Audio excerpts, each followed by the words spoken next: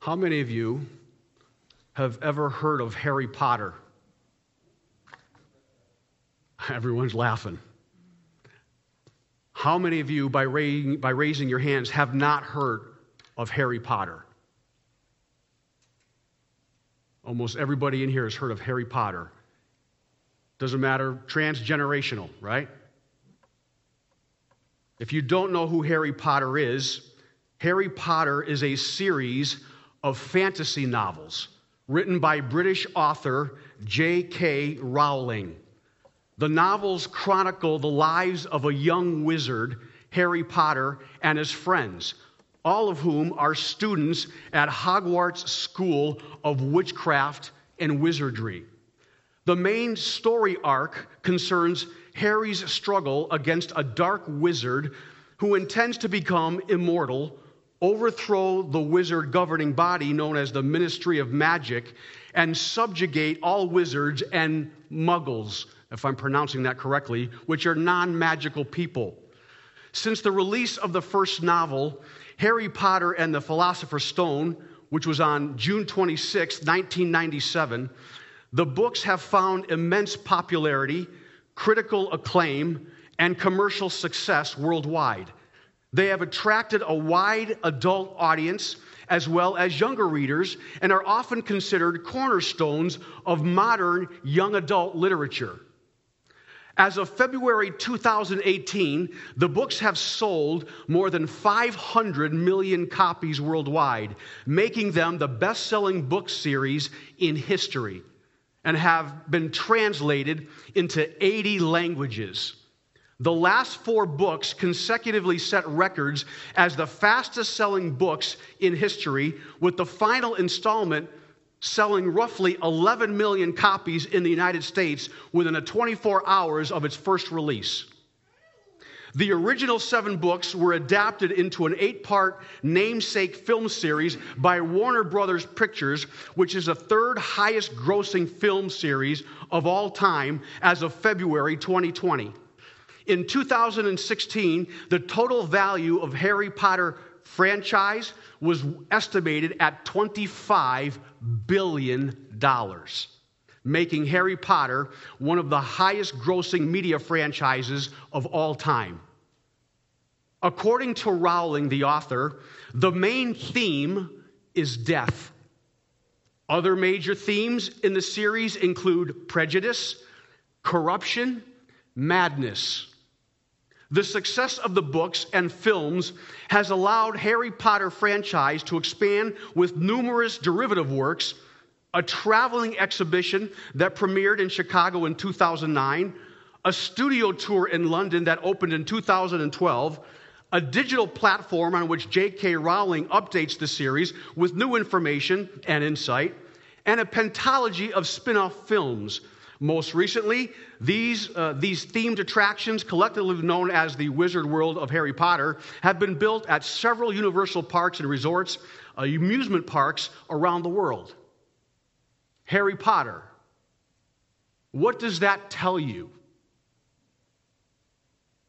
$25 billion, and is the best-selling book series in history. And it's all about magic. What does that tell you about our world? They're very interested in magic.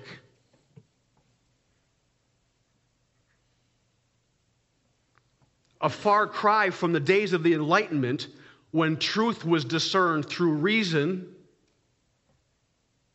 and logic. Now people are looking to the spirit world for truth. Interesting.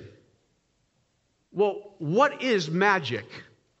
If someone were to come up to you, you're a Christian, and they wanted to ask you a question, they said, "What is magic?" How would you answer that question? I think it's important to understand and define what magic is before we go into the text. Magic in the world of Paul's time was not a form of entertainment consisting of the skilled use of illusory tricks, pulling a rabbit out of a hat. It was far more serious and corresponds closely with what we might today call sorcery, witchcraft, or the occult, the dealing with the supernatural. The definition of magic is this: it is the attempt through various sorts of rituals and words of power to manipulate some deity or supernatural power into doing the will of the supplicant. That is magic. And when you look at the books of Harry Potter, in the book, there are countless numbers of spells, incantations that you could perform to gain some kind of control of the spirit or spirit realm to do your own bidding, to do your own will. And though there is a great argument as to whether or not these spells are effective or not, because some will say that they're make-believe, some will say, though, they are real.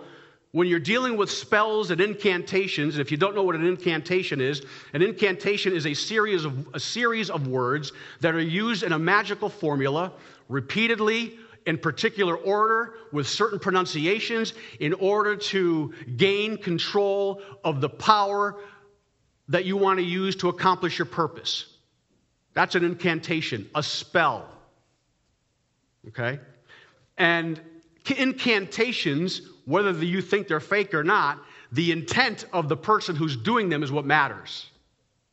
So it doesn't matter if you say it's fake, if you think it's real, if it's the person wants to use a particular course, a particular incantation, your intent is what matters, not the spell.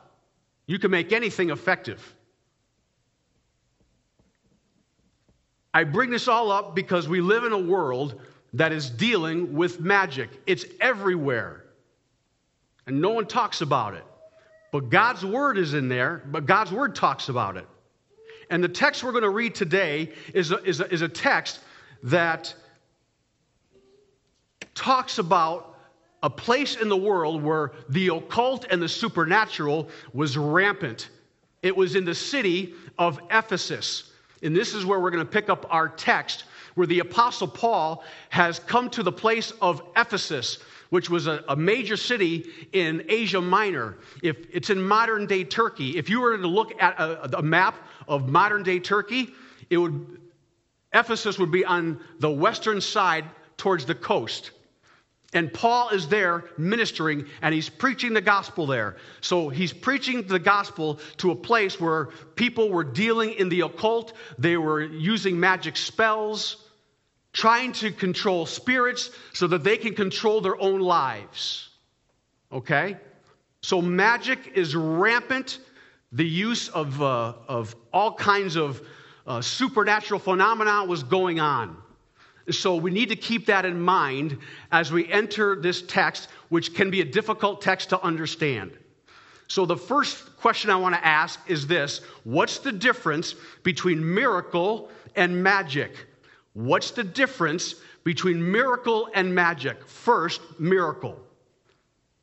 A miracle is God's supernatural power at work in the world for the purpose of revealing His Word. That's a miracle. We see this in verses 11 and 12 of Acts chapter 19. Acts chapter 19, verses 11 and 12. Now God worked unusual miracles by the hands of Paul, so that even handkerchiefs or aprons were brought from his body to the sick, and the diseases left them, and the evil spirits went out of them. Now here we see that God is doing unusual miracles by the hands of Paul. So Paul is in Ephesus, he's ministering, and as he ministers, God does unusual miracles through Paul's hands. Okay?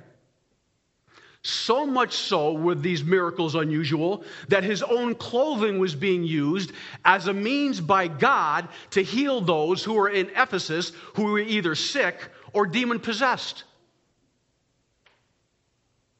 Apparently what was going on is that as Paul was ministering and healing people, the people who lived in Ephesus who were familiar with the magic and the supernatural practices that were going on in Ephesus, they saw the result of Paul's healing.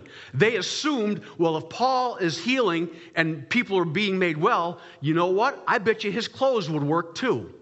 And so they asked Paul, while he's working as a tent maker or leather worker, they asked him for handkerchiefs, which was literally a sweat rag wrapped around his head to keep the sweat out of his eyes as he worked.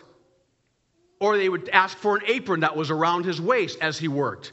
They wanted these clothing because they thought, this is magic, it's going to heal these people. So they took Paul's clothing. Do you mind if we take your clothing, Paul? Sure, go ahead, take it. Paul may have not even known this was going on initially. And so they take it and they bring it over to these people who are sick, and they're being made well. And Luke wants to make sure that we know that it was God who was doing this. And I remember reading this text, and I would try to understand, why is God doing this? This is confusing. It seems like it's magic, but God doesn't do magic. That's opposite of what God does. So why is God healing through these people's clothing? The answer is very simple. He's drawing people to his word. By healing in the way that the people would expect healing to come through, he's meeting people at their level, is what he's doing. And what's going to happen, what he wants, is that when these people realize that these people are getting healed, he wants the Ephesians who believe in magic to say, you know what? If Paul's clothing is healing these people, I should listen to what Paul has to say. And what are they going to hear when Paul preaches? Jesus. They're going to hear about Jesus. And what are they going to hear Paul say about Jesus? That Jesus and God's power is far mightier than any magical practice that you're using in Ephesus. The reason why God is healing in this way is to draw people in Ephesus steeped in magic to his word so that he can get them away from it. This is not a validation of magic. Anytime God does a miracle, it's never magic. He can heal any way, with any means he so chooses to do so. When the woman who was bleeding for 12 years touches the hem of Jesus' garment, she was made well. Right? In Acts chapter 5, people were healed when Peter's shadow came over them. We go back in the Old Testament.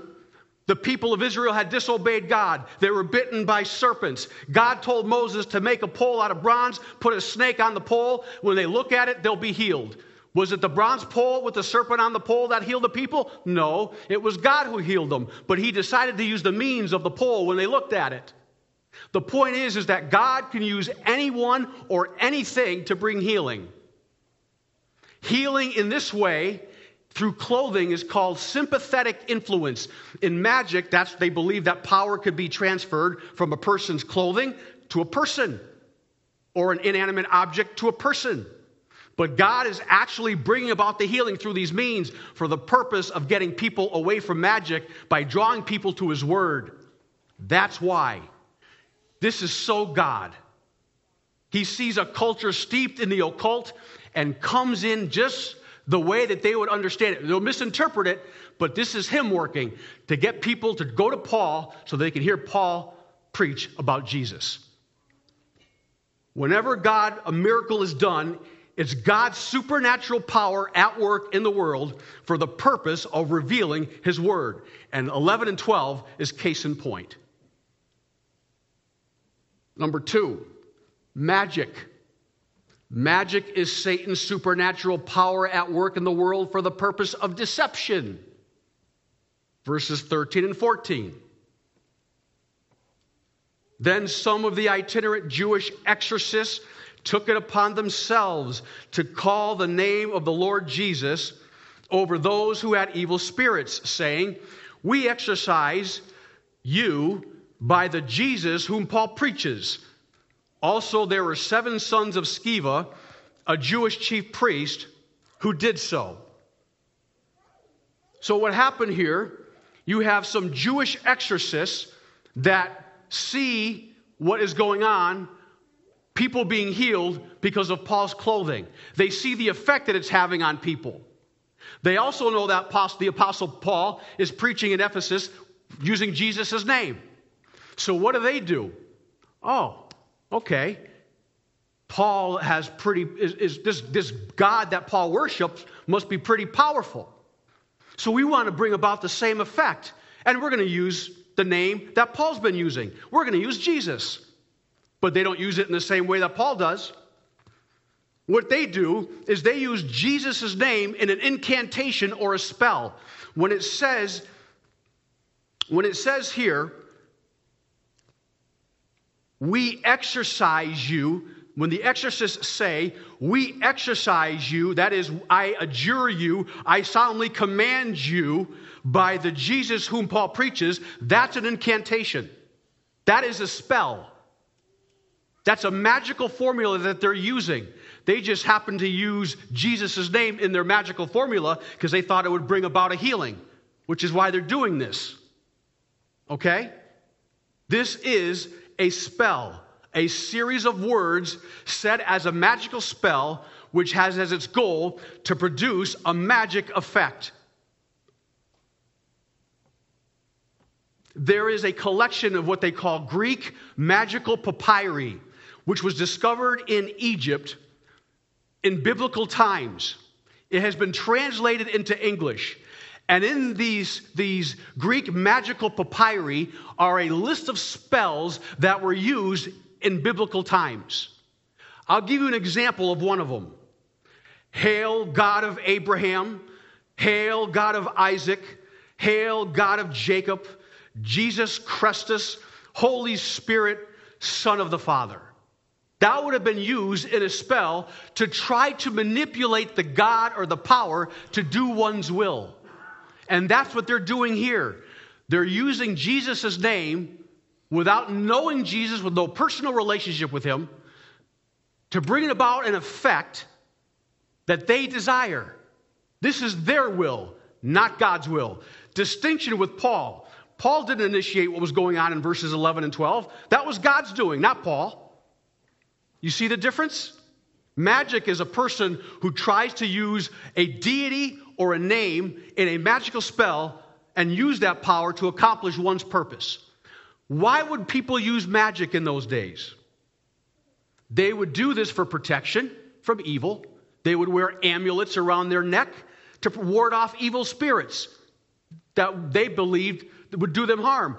You got to understand, in that worldview, they believed that the spirit realm existed, obviously, and it impacted every area of life. You don't get involved in this stuff unless you believe there's a supernatural world beyond our physical material world in which we live. They would also use it to alter one's fate or future. Back then, they believed that the timing of your birth was related to the position of the stars, the moon, and the sun. And if your birth happened at a time when the sun or the moon or the stars was at a particular location, they believed that that may affect your future and your destiny. So and they also believed that these celestial bodies either were deities or represented deities. And so they gave them names. So when they made curses, they would use their names in their formulas to try to manipulate them to accomplish their purpose. That's what they're doing here, but they're just using Jesus' name instead because they saw how Paul was successful in bringing healing to people. They would also use magic to compel the physical attraction of another person, to gain favor and influence with people, to heal various kinds of illnesses, to attain special knowledge from a particular deity, and to inflict harm on people. This is why people do this stuff today, for the very same reason. It happened then, and it happens today. Nothing is new under the sun, S-U-N. The fact that they would fail in this is because of this reason. What the exorcists were attempting to do was deceptive. If they had been successful in what they were trying to do in healing the sick and casting out demons, they would have attributed the healing to Jesus, and that would have been false. Jesus was not going to allow his holy name to be used in a deceptive way. So what is Jesus going to do? Expose them. verses 15 and 16. And the evil spirit answered and said, Jesus I know, and Paul I know, but who are you? You don't have any authority over me. I know Jesus does. I know Paul does, but you don't. And in order to cast me out, you need to have a relationship with him to do so, which these exorcists did not have. Well, then the man in whom the evil spirit was leaped on them, overpowered them, and prevailed against them. Why? So they fled out of that house naked and wounded. They were exposed as frauds. And anybody who deals with magic, you will be exposed as a fraud. If anybody listens to this message on the radio, if by God's providence you're involved in magic in some way, shape, or form, for the reasons that I have listed previously, you will be exposed. You may not be using Jesus' name in your incantation or spell or whatever practice you're involved in, but I assure you, God will expose you. These people were exposed as deceivers and frauds, and their pride was wounded. They didn't bring about the effect that they thought they were going to. And that's what happened. They were exposed. Well, the failure of these magicians reveals that God's power through Jesus Christ is greater than magical power. Verse 17. This became known both to all Jews and Greeks dwelling in Ephesus, and fear fell on them all, and the name of the Lord Jesus was magnified. As a result of their failure using magical power, it is clearly seen that the power of Christ is far greater than magical power. So much so, they don't even want to mention the name of Jesus anymore. You don't want to be trifling with the name of Jesus and use it in a way that was not meant to be. It is interesting to note when you understand that Ephesus is a place where there is a lot of occultic activity going on, it helps you understand the letter that was written to Ephesus. I want to read a portion of Ephesians chapter 1 to you, and I want you to listen to the language with the understanding that the people that he's writing to is steeped in the occult, dealing with spirits and powers. Listen to this. The author has been praying, and he's praying for the people of Ephesus, and he says, I pray that God, the God of our Lord Jesus Christ, the Father of glory, may give you the spirit of wisdom and revelation and knowledge of him, the eyes of your understanding being enlightened, that you may know what is the hope of his calling, what are the riches of the glory of his inheritance in the saints, and what is the exceeding greatness of his power toward us who believe, according to the working of his mighty power, which he worked in Christ when he raised him from the dead and seated him at the right hand in the heavenly places, far above all principality and power and might and dominion, and above every name that is named. That is, Christ is above every name that you've been inserting in your magical spells. Christ is greater than all the names that you use in your magical incantations and spells. When you see it that way, you understand why the author who wrote the letter to the Ephesians uses the language that he does, because he knows he's writing to a bunch of people who've been dealing with the occult.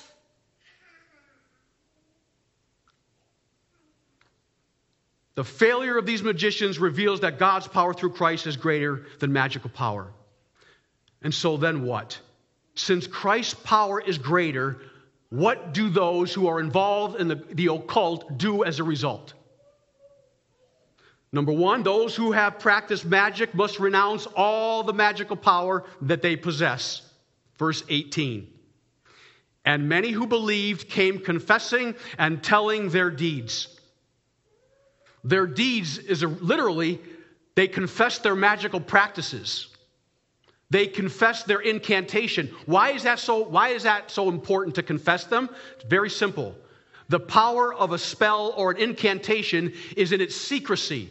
As soon as you make known the spell, you break its power and you make it ineffective. Notice what the author says at the beginning of the verse. And many who had believed. In other words, there were people in Ephesus who came to believe in Jesus Christ. But what they did was they never got rid of their spells. They still wanted to control their own lives through them. So they kept them secret. They kept them hidden.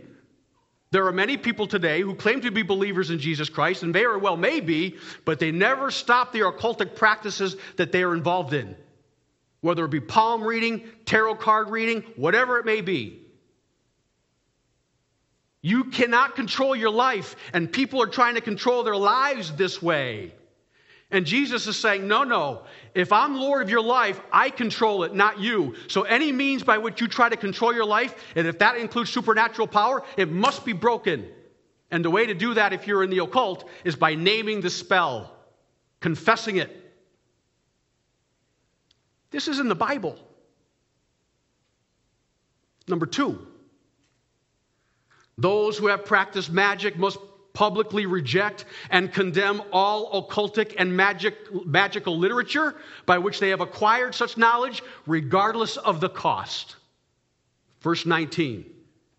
And many of those who had practiced magic brought their books together, burned them in the sight of all, and they counted up the value of them, and it totaled 50,000 pieces of silver. Very, very expensive. Just like Harry Potter, $25 billion.